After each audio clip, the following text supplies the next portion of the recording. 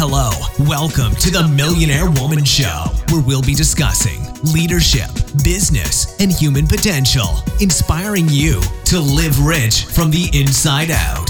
Unlock your creativity, stretch out of your comfort zone, break through your barriers, take inspired action, and achieve epic results. Now, here's your host, two-time best-selling author, speaker, and certified executive coach, Deborah Kasowski.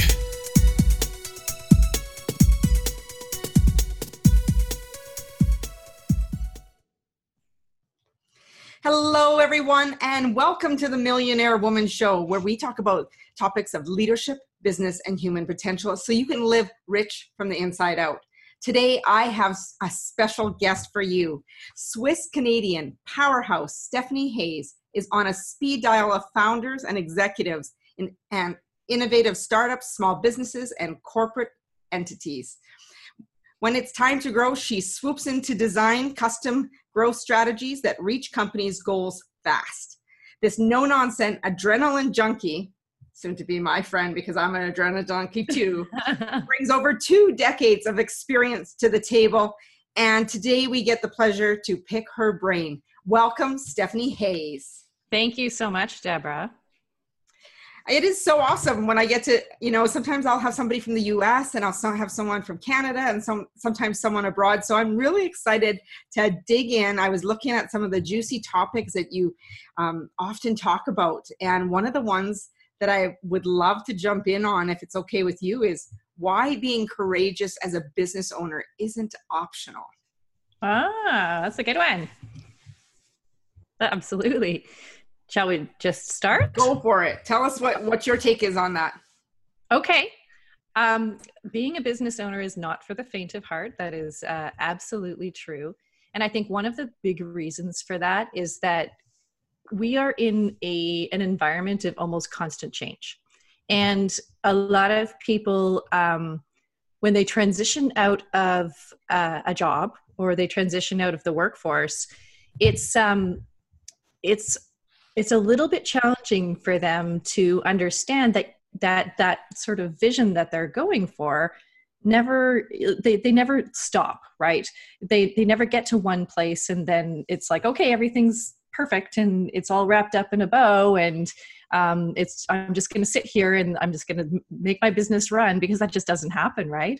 Yeah. And so I think one of the hardest things for new business owners is to be comfortable with that constant change and not feel like that change means they're doing something wrong.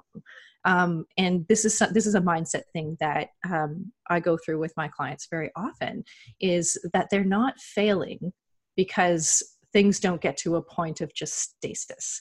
They need to be comfortable with consistent change and consistently getting to that next level in that new place. And when you have a business and that's your thing, everything comes back to you, and it's hard not to have that reflect on you personally. So maybe a customer had some poor feedback, or we didn't make our sales numbers, or who knows, any one of the litany of things that can be challenging in business. It is hard not to look at that and think, I have failed. And it's hard to not to look at it and think it is a failure.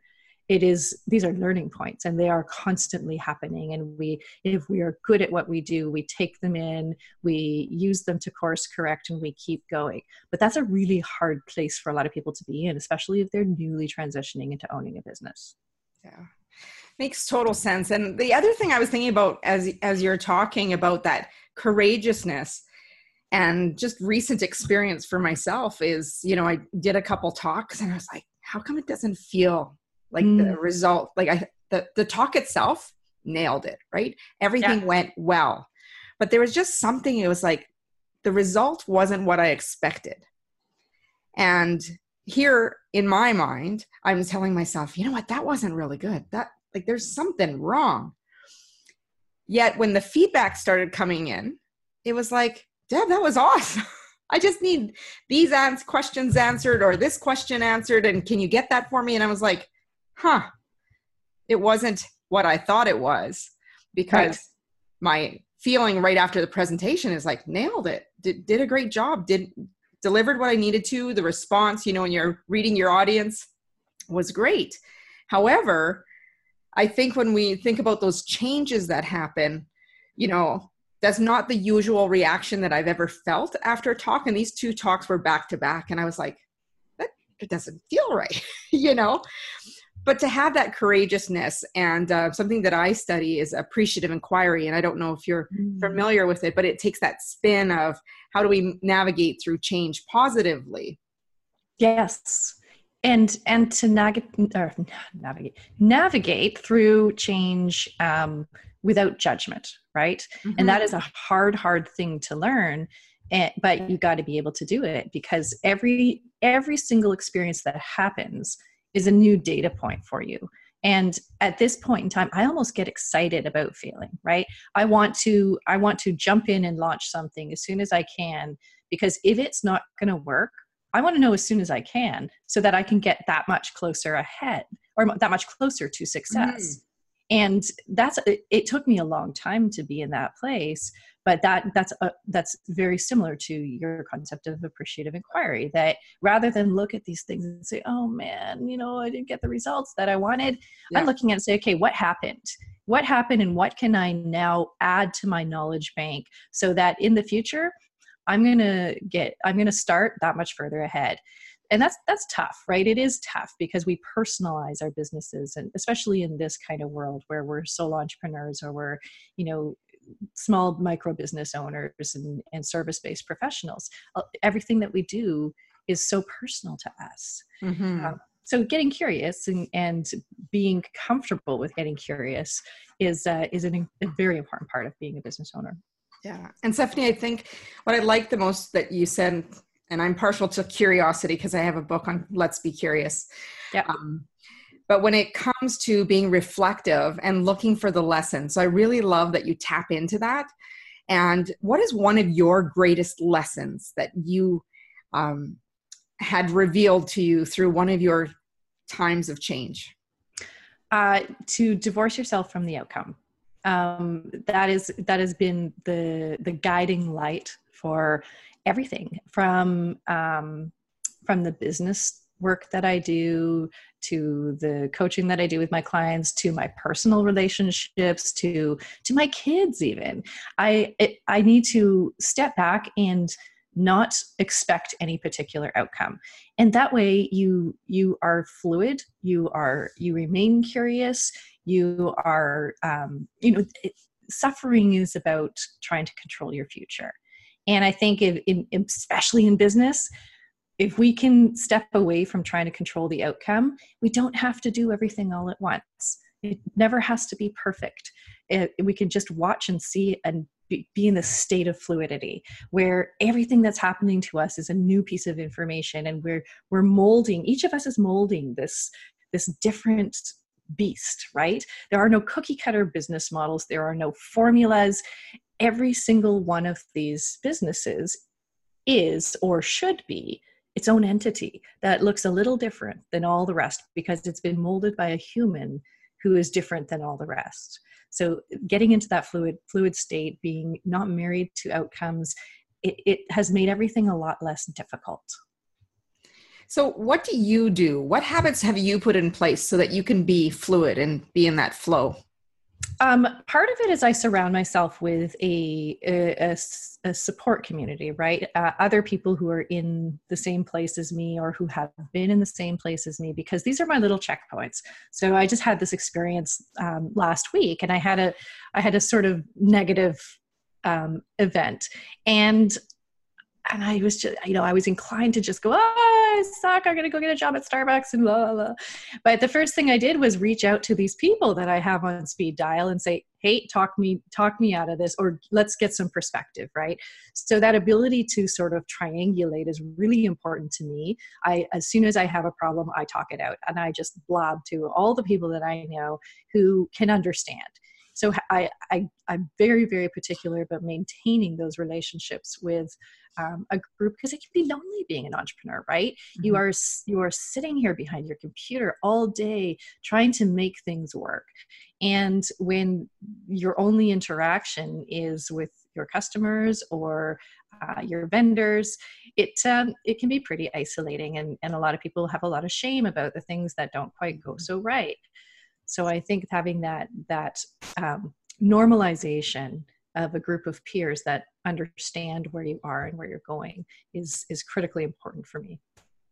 So what do you have in place as your morning routine? Do you have a specific morning routine that sets you up for your success?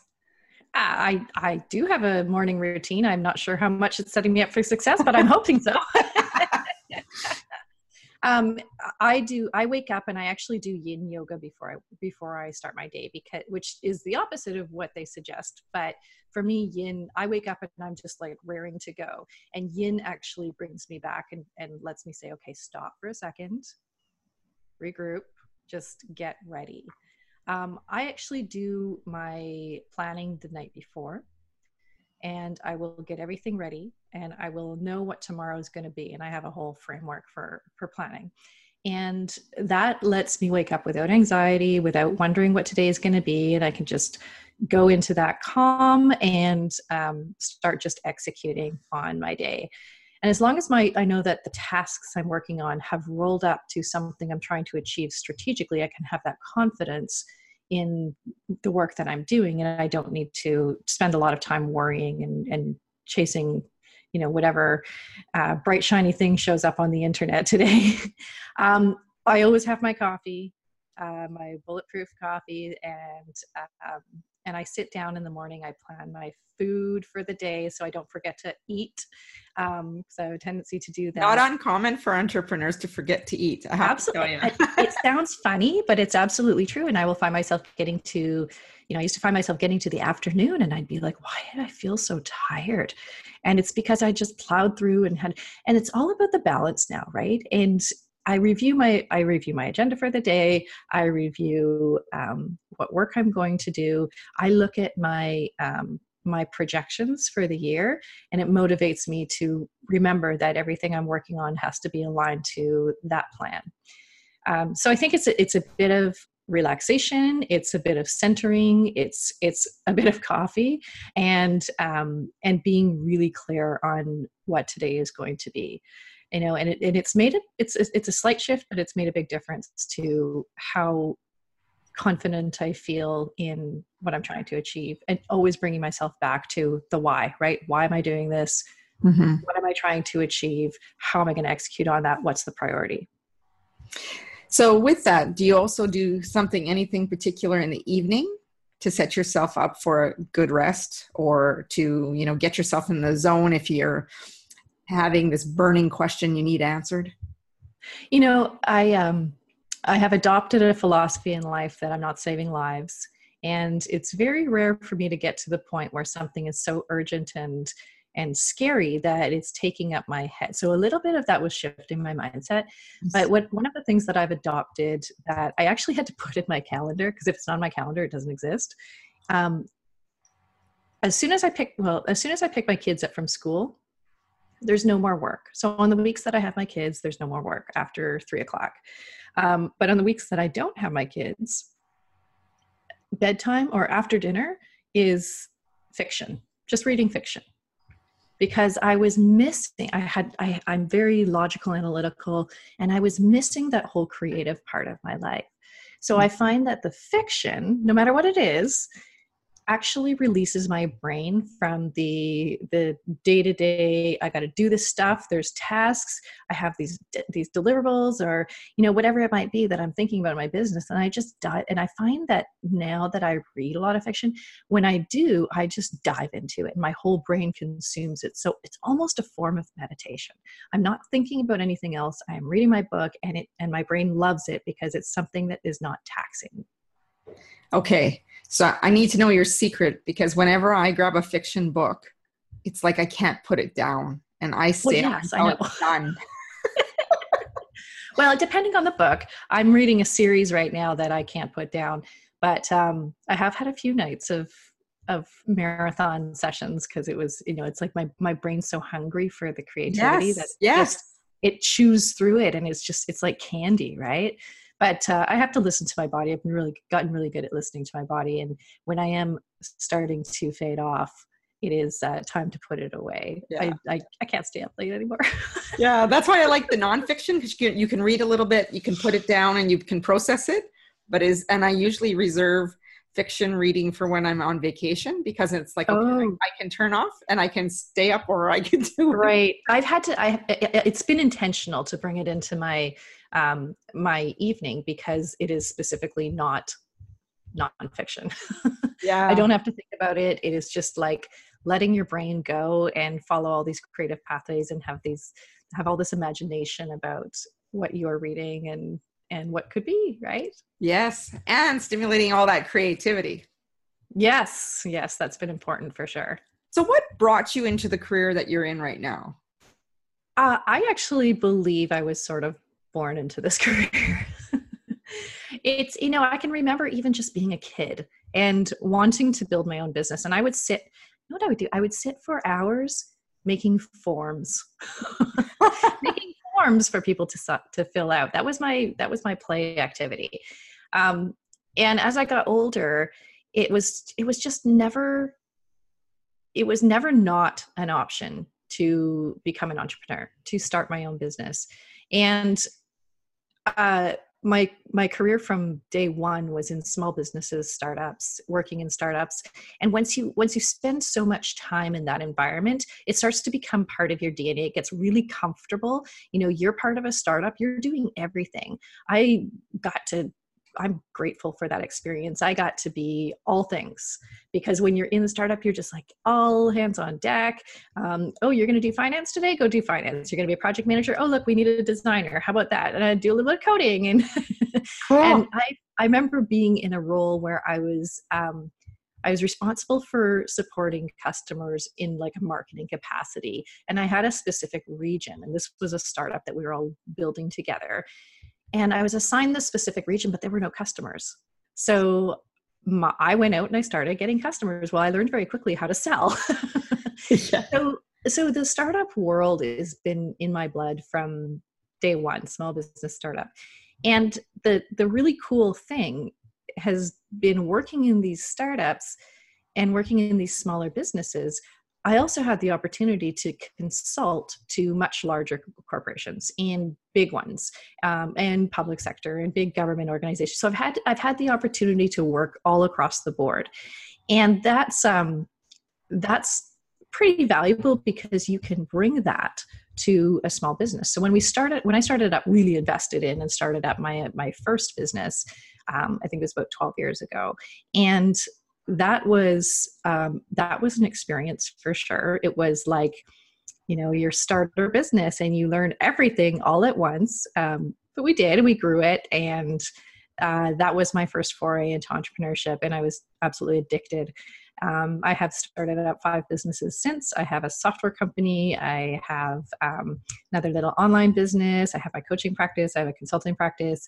So when I got myself immersed in the university as an entrepreneur mentor, it was so much fun to have all these different little startups that we were, creating and helping become operational, so that they could be consumed by the seed fund. And what I realized then is like, that's really what I want to do. I was doing all this consulting in the technology space, and I was doing some strategic consulting. And what I really, really loved were these people who had this investment in their business and were so passionate about it, and it had to work. And for whatever reason, I could just help them, and I could see and I could understand and get clarity on what they needed to do. And it was like, being a clairvoyant for their startup idea. And that was so helpful to them, to be able to have somebody say, here's what you need to do and execute on this plan. Because when you're right in the thick of it, a lot of these people don't have a business background, right? So they have a skill or a trade, and they muscle through and they create a business and they figure out how to like do it from a legal perspective. But they eventually get to this point where they're going, I don't know what's next. And I'm just hanging on right now. Like, I know this is viable now. I have made some money, but I don't know how to go from where I am now to that next step, or how to grow, or I'm working way more hours than than the money that I'm making, and something just doesn't feel right. So all of those guys, I love them and I can help them. And that really became clear to me that that is my superpower. And a couple of years ago, I started up my coaching business officially, having kind of done it off the cuff with a few different people. And it has been not looking back ever since. It's exactly what I need to do. It's a great fit for my skills, and I'm absolutely loving it. Awesome. Awesome. I was just thinking about when you said, you went where there's no customers and you had to get yourself to sell.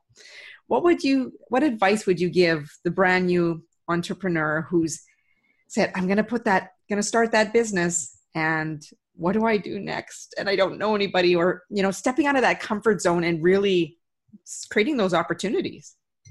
You got to just go out there and make a mess, right? You have to expect that you're going to make a mess at the beginning, because that is how you start gathering data points and you start moving towards. A lot of people freeze, right? They think, oh, everything has to be perfect before I start. And that's just not true. Nobody's sitting there watching you, waiting for you to make a mistake so that they can say, oh yeah, we knew that was going to happen. Yeah. Most people are off minding their own business, right? So you've got to go out and you've just got to try. You've got to go talk to that person who can help you. Go start selling a minimum viable product. Go and ask some questions. Go involve yourself in groups. Do whatever it takes to just start getting some exposure and being comfortable talking about yourself as a business owner. I think that's the hardest thing, is people verbalizing and committing to the fact that they own a business, because it is putting themselves out there, and that's scary, right? So judgment, right? People are already worried that they're being judged. Yes. And at some point, you're not going to start and it's going to be perfect. I can 100% guarantee that for you, because it's never going to be perfect, ever. Even 10 years in, it's not going to be perfect. So you might as well just get out there and start trying. And it'll be messy at first, and then you will learn some things and you will start to get less messy, and then you'll learn some more things and it'll get less messy. But the other thing I would say is, look for mentors and look for collaborators, because partners have been, with solo entrepreneurs, partners are extremely, extremely valuable to you. Not only can they help you sort of normalize the work that you're doing, but in terms of finding an audience, in terms of getting exposure to a market. I remember with my consulting practice, I sold probably 70% of my business through a partner. And that was instrumental in us opening up new markets, in us opening up introductions to customers that we may not have had an audience with before. So partnerships can be exceptionally valuable, especially when you're just starting out. And what advice would you give about partnership agreements then? Because I know some are a handshake and some are like, you need an agreement. Get an agreement. And I'm not a lawyer, but I have seen incidences with partnerships where terms weren't spelled out clearly and expectations. I think it's actually more expectations than terms, but figure that out first. Don't be afraid to put something like that in place, because your relationship with your partner is going to be less clouded with ambiguity when you can just focus on the task at hand. But absolutely, if you're in any sort of partnership that involves sharing. What does success look like to you, Stephanie? Success looks like flexibility. It looks like freedom to make choices. For me, being able to be with my family and provide opportunities for my family as much as I possibly can. I used to be in a position where that wasn't the case, and it was very, very difficult, and I had a lot of guilt about it.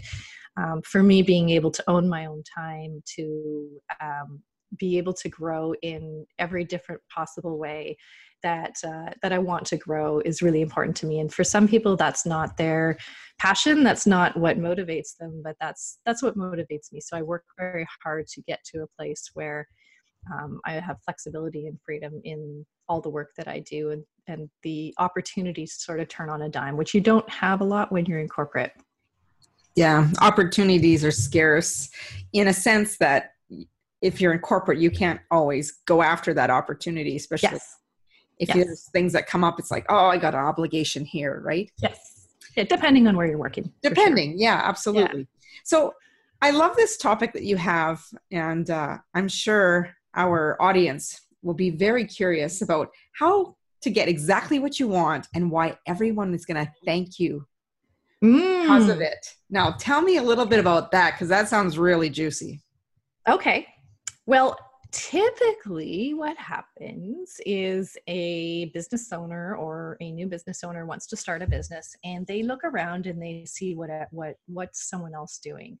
And so I'm going to use my example that I use all the time, but a lot of people are sort of clear on their vision, but they don't go deeper than that to figure out what that actually looks like for them. So they end up adopting some cookie cutter business model that they've seen someone else do, or that they think someone else expects them to do. And so if I knew that my vision was that every baby goat has pajamas, what would be the most obvious business that you would probably say, well, I got to make pajamas for baby goats, right? Mm-hmm, mm-hmm. But what if you hate sewing? What if you're knitting? Or what if you have trouble with your hands?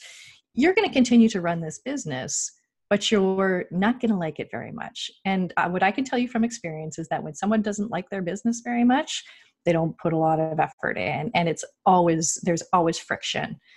But what if you were the lobbyist who had legislation passed for baby goats to have pajamas? Or what if you were the farmer that was pajama friendly? Or what if you were the delivery truck driver that delivered?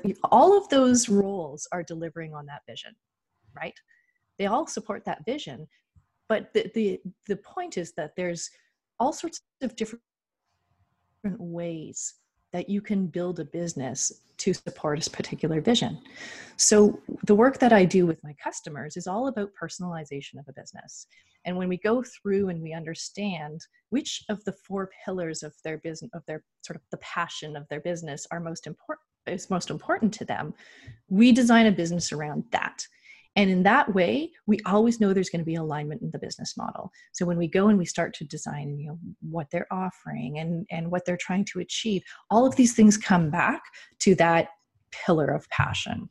And I called it the 4 pillars of passion as tongue in cheek, but it's actually exactly that. When I hear someone say, oh, just follow your passion and build a business. I'm a photographer. Well, I like photography, but actually I hate running that as a business. So people mistake passion for hobbies. Right? But really, we're either passionate about a particular customer type, or we're passionate about a particular product or service we've created, or we're passionate about delivering with a particular skill set, or we're passionate about the way that we want to work.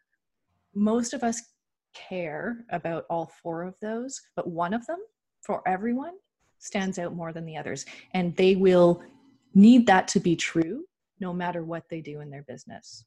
For me, it's the way that I want to work. And I know this because I would compromise who I work with, what I'm delivering for them, what skills I'm using in order for that to remain true. So when we run this test with my customers, before we do any work, we figure that out first. And sometimes we will radically shift their business model because the work that they were doing just because I thought that's the only way to do this. Right. But it was really in conflict with who they were and what their passion was and what their goals and objectives were for their business. So in that respect, if you get really clear on what you want, there's always going to be a way to build a business around that. You can have whatever you want. It just depends on how committed you are to that. Yeah, absolutely. And also, I like how you talk about that struggle, because that struggle that often happens, or that misalignment, is because they're not staying true to their core values. Yep, values and what's sort of inherent in their personality, right?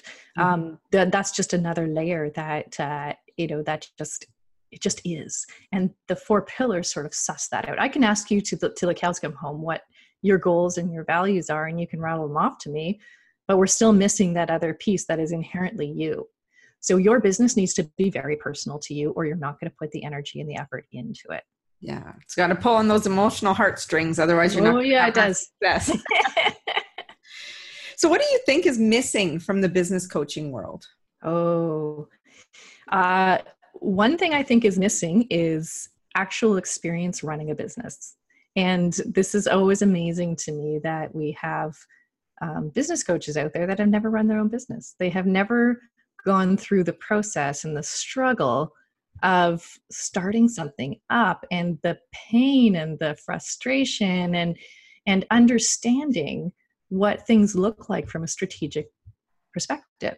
So we have a lot of business coaches who call themselves business coaches, but are actually really focused on marketing. Like they have a hammer and everything's a nail, right? And that's okay, but call yourself a marketing coach, or call yourself, because you're misleading these people who are coming to you and saying, I just don't know what to do next. I don't have a specific marketing problem. My business isn't working. And so what they end up getting, and I hear a lot of customers come to me and say, I hired this business coach, but all we talked about was email marketing, right? So they're not getting that strategic perspective. They're not getting a 360-degree eyes on their business from someone who has had the experience. And I think that that's extremely important, and it's missing, right? It's not common. So I wish that people would kind of call themselves what they are, not because it's frustrating, but because they're going to get the right clients that way. And their clients are going to be happier because they knew what they were getting. So I think there's a little bit of misrepresentation, and I don't think it's vindictive. I think that it's, the industry doesn't quite understand what business coaching or business strategy really is yet. Mm-hmm. Mm-hmm. So what do you think are the top 3 things that business owners need to do to become successful? They need to, the top thing they need to do is they need to recognize that everything is always going to change and be comfortable with that. And we talked a lot about that kind of mindset around being comfortable with failure, being comfortable with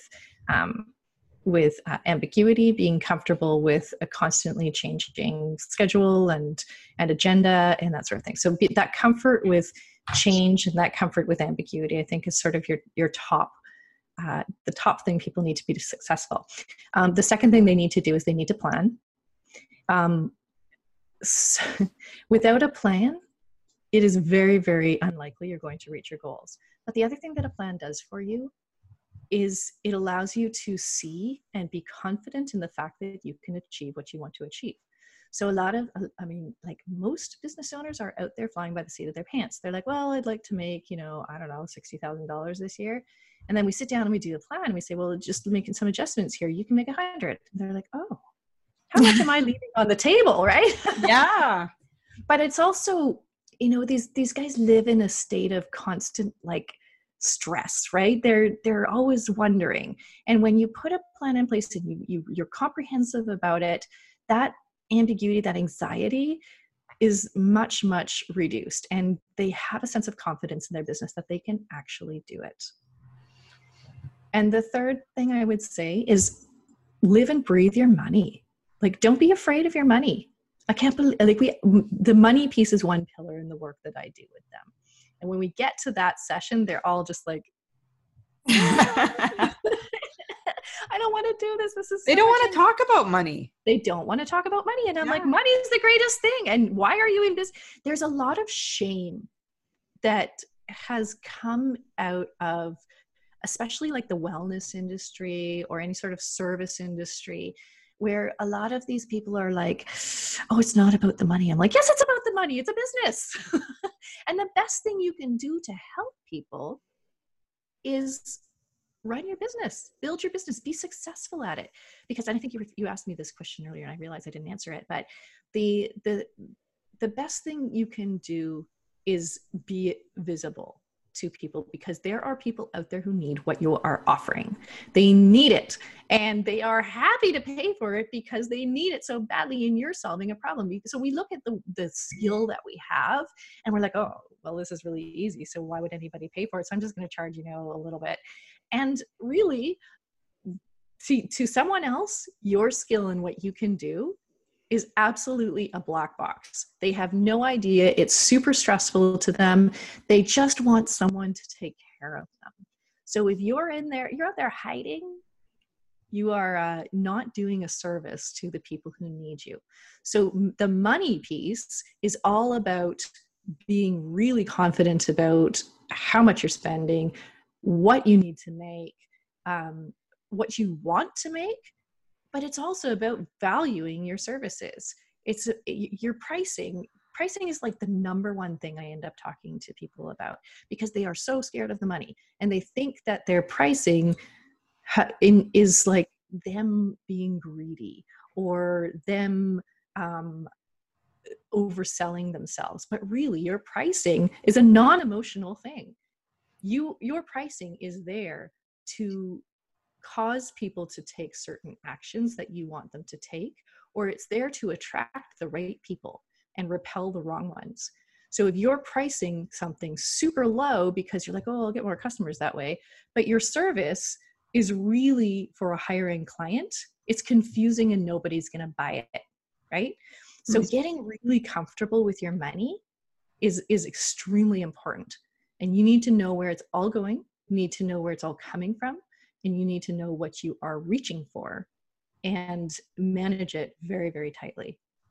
And most business owners don't do this very well. Yeah. First, they're afraid of money. Then they take their personal way that they run their homes or personal finances into their business, and then they don't know how to manage it's very that. Mixed up. Yes. Yeah. Yes, it's very mixed up. Yeah. So I teach them to do this and give them the tools to do this. But I'll tell you, they walk into that meeting like they just want to shrivel. They would rather be anywhere but that. And we come out of it happy. But that visibility and being, shining the light. Very vulnerable. Oh, it is. It is. It absolutely is. And if we want to make money, we need to be talking about it, right? Oh, absolutely. I love money. I want to make all the money I can, right? Because it enables me to meet my goals, and it enables me to do more of what I really want to do. And that is for me, but it's also for the people that I want to serve. Awesome. And so why is it so important for businesses to have a model? Why does it matter? Because it is, the business model pulls together all the different pieces, and it allows you to have alignment. So if you can imagine, and alignment is really important in your business for all the reasons we've talked about, that the effort isn't going to go in, that you're going to be you're going to have this friction all the time, right? So if we don't adopt a business model, and our business models need to be personalized for us, right? So there are kind of a set of 9 or 10 business models that are sort of standard in the industry. And those are great for, starting with an inspiration. What they don't do is they don't tell you, okay, who you are is actually really well aligned with this business model over here. It's just kind of this grab bag. It's like, oh, I'd like to be a thought leader today. Okay, well, what does that look like, right? So your business model is there to help you get alignment in your business. It is there to help you build the business that you really want to have, because if you don't have that, you will not put in the effort and you will constantly be wondering what's wrong. So that is incredibly important for business owners to be really clear on. Yeah, it acts as your lighthouse or guidepost, Totally. That is totally something that you're taking in direction, but creates that foundation. So without one, you're going to be kind of floundering, like, let's do this or let's do that. And there's no real blueprint that opens up. Yeah, absolutely. Yeah. That's what we call it. We call it the business blueprint. So I'm just going to throw in a fun fact here. Okay. About being a roller derby player. So does that, a roller derby player, like that competitive edge, how does that come into your business? It's really funny because I have talked to a number of people in my business community who are really surprised when they hear that I do more of the adrenaline sports, kiteboarding and roller derby and flying planes and mountain biking, and you just can't get away from it here where I live. But it's because in business I'm very calm. I'm very calm. I'm very centered. I am, the sort of voice of reason and logical and analytical. And maybe I'm a bit boring. I don't know. But I think that the I think that those activities are my opportunity to get my high stimulation and to get all that energy out. And I don't know, I think it's roller derby to me was just always the most insane sport, and it was so much fun. And it was like being in a legal gang fight. And the community was incredible as well, but it was just something a little different. And I loved it. I have just retired from roller derby this last week. Yeah. So it is, I'm a bit sad about that, but with my schedule and the kids, and I didn't have enough time to do it. I would still love to skate, but we'll see, right? Anyway, so Derby's a really amazing community. It's like the island of misfit toys, right? We just this grab bag of all these interesting women and really, really tight community. So there was more than just the sport. It was, and I didn't know how to skate. I didn't know how to skate. When I started playing when I had a broken tailbone from kiteboarding. And that is about the last injury you want when you're starting to learn how to skate, because you're falling on your butt all the time. I think I re-broke it a few times that season. So what lessons have you learned from roller derby that you can apply to business? Because I think from what I hear, I can see the passion in your face when you talk about it. But there's something about doing those things, like you said, it kind of grounds you, gets that those emotions out there. So when you focus on the business, you can focus very factually. Yeah. When the money comes in, there is emotion, because it's like, yes, it's working, right? Yeah. But you learn to be scrappy too, right? I think, in derby, you never sit still, and you're playing offensively and defensively at the same time. Well, that's very, very similar in business, right? You are charging forward with your strategy, but you're also managing the things that are happening, right, in your environment. So you're constantly in this offense, defense type of role within your business. And it's very similar as in derby, and you just can't stop. Like every round that you're out there, you just have to keep fighting through, and you have to be over here blocking, and then you have to be over here trying to get someone off the track. And then sometimes you're trying to score points. And so you're never stopping. And I think that's the same in being a business owner, is that you just never stop. It doesn't turn off for you. Your business doesn't sit there in a state of like homeostasis where it just kind of runs itself. I mean, maybe some people have that, but you're always feeding the machine, right? You need to always be responsible. And it sounds exhausting, except it's kind of not, right? It's the same thing that you would be doing if you were in a job, but you are now responsible for it. You have ownership, which I think makes it a lot more attractive. Fun. I'll go watch it first before I'd attempt it. Actually, Calgary has a really, really good team. Oh, awesome. I know there's some teams here in Edmonton as well, so I'll have to at least watch. Yes. Because I've seen a little bit of like, whoa, I'm not sure if I would do that, but I'd love to do everything at least once. Well, it's an interesting sport because there are lots of rules. So a lot of people sit down and they go, what is going on here? So when the going gets tough, Stephanie, how do you keep going? That's a little in my DNA. I am somebody who doesn't, and I've learned this over the years, that when there's a problem, the first thing I want to do is solve it. And times are tough. Times are always tough. But as I mentioned before, having this community of peers around me and supportive peers around me is really, really important. But I've also learned that, again, I keep saying to myself, we're not saving lives, right?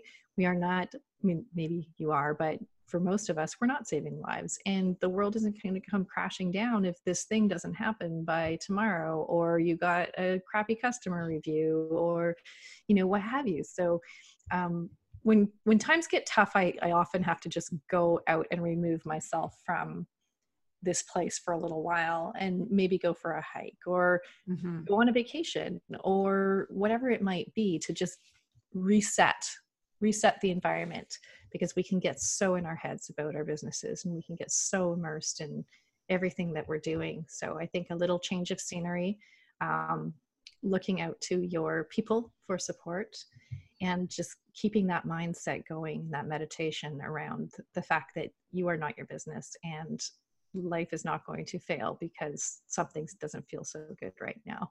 Yeah, very much in line with Dale Carnegie, who says, like, if someone's not dying or going to jail, the worst case scenario is not happening. Right. Right. Yeah. Yeah, absolutely. True. So I know you love to travel because you mentioned that as the place of escape as well. Where is one of your most favorite places you've ever been? One of my favorite places is Hood River, Oregon. Oregon. Hood River. It is on the Columbia River, and it is about just under an hour east of Portland. And it's this beautiful little town, and it's got this culture that is really neat. And I actually think Squamish could be like this if we had some vision. But yeah, it's right in the midst of the mountains, but it's also on the water, and it's just like the vibe is amazing. And it's one of my favorite places to go. And I go there a few times every summer. That sounds beautiful. Sounds beautiful. So what is one place that's on your bucket list that you still want to go? Which one is not? My bucket list is, the top of my bucket list is Eastern Africa. I don't know when I'm going to make it there. Anything that resonates with you with that area? Like I've always been really interested in the history of the area, and it has not always been happy. Mm-hmm. But the cultural development and the change and the things that have happened in that area are just so fascinating to me. And given how long and deep that history is, I can't imagine, like, we live in a part of the world that's very, very young, right?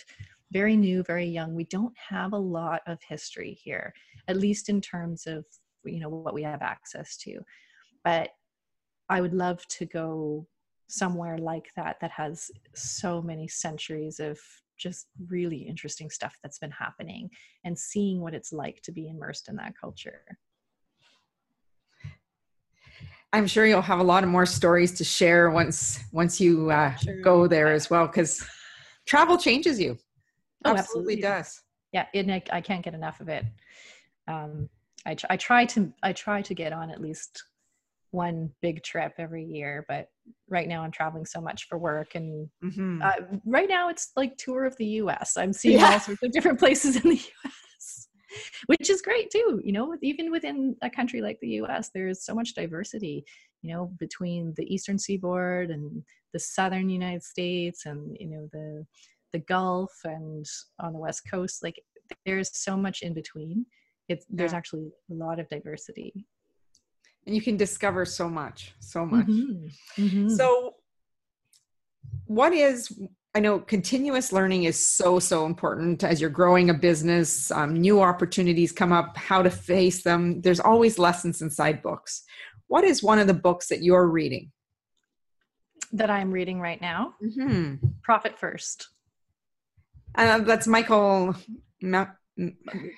Have to remember how to say his last name, but I know who you're talking about. I'll let you try it. I think it's Mikovits. Something like that. Yeah. So it's it's a bit opportunistic right now because I'm working on a program with a colleague of mine who is a financial coach, and I got really interested in the approach, and I think it's really relevant to my clients. And I tend to be somebody who consumes a lot of information. So, because I want to be the best resource to my clients as possible. So right. I learn about SEO, I learn about, all the tactical stuff, and I also learn about all the strategic stuff, so that when my clients come to me, I'm their resource. And so the Profit First model is I think really effective for small business owners and solo entrepreneurs. So I want to be as well versed in that approach as possible, so I can do even better with my clients and helping them build models that work for them. And it's so important to be that resource, because it's not how many resources people have, it's about being resourceful, and books and podcasts are some of the greatest ways for us to learn those things. Oh, absolutely. Yes. So I want to ask you now, what are the top 3 things, because we're coming to the end of our interview, what would be the top 3 things that you would want our audience to learn from you, to remember you by? Okay. Not roller derby. I want them to know that you can have whatever you want, right? Don't be constrained by what you see out there. If you have a vision, you can have whatever you want.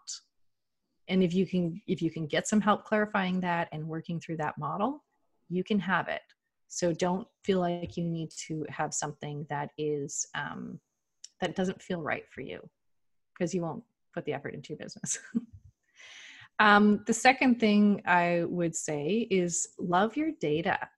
Anywhere that you can collect data and you can find out more information about what's actually happening in your business, you need to be inquisitive, you need to be curious, and you need to look, triangulate that with numbers. And there are numbers everywhere that you don't even know exist. And those can really help you keep going and running your business like a machine. And the third thing is don't be afraid to fail. In fact, look at failure as an opportunity. Look at failure as becoming more knowledgeable and becoming smarter in your business, and lose the anxiety around not doing something well. Those are awesome tips, because I think people are so afraid to fail, so afraid to put themselves out there for the fear of being judged. Yes. And learning to love your numbers. I don't know about you, but when I started to learn about my numbers and start loving them, those numbers started to change in a very positive way. Yes. So instead of avoiding them and, putting the blanket over your head, really, I encourage others as well. Stay in touch with Stephanie. Check out what she has to say. Stephanie, what are some final words you'd like to share, and how can people continue to stay in touch with you?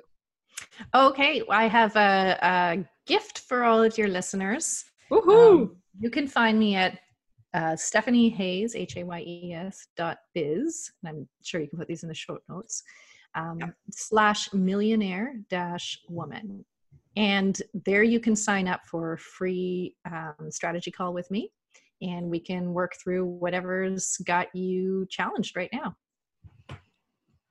Awesome. Thank you so much for joining us, Stephanie. You are a fabulous guest.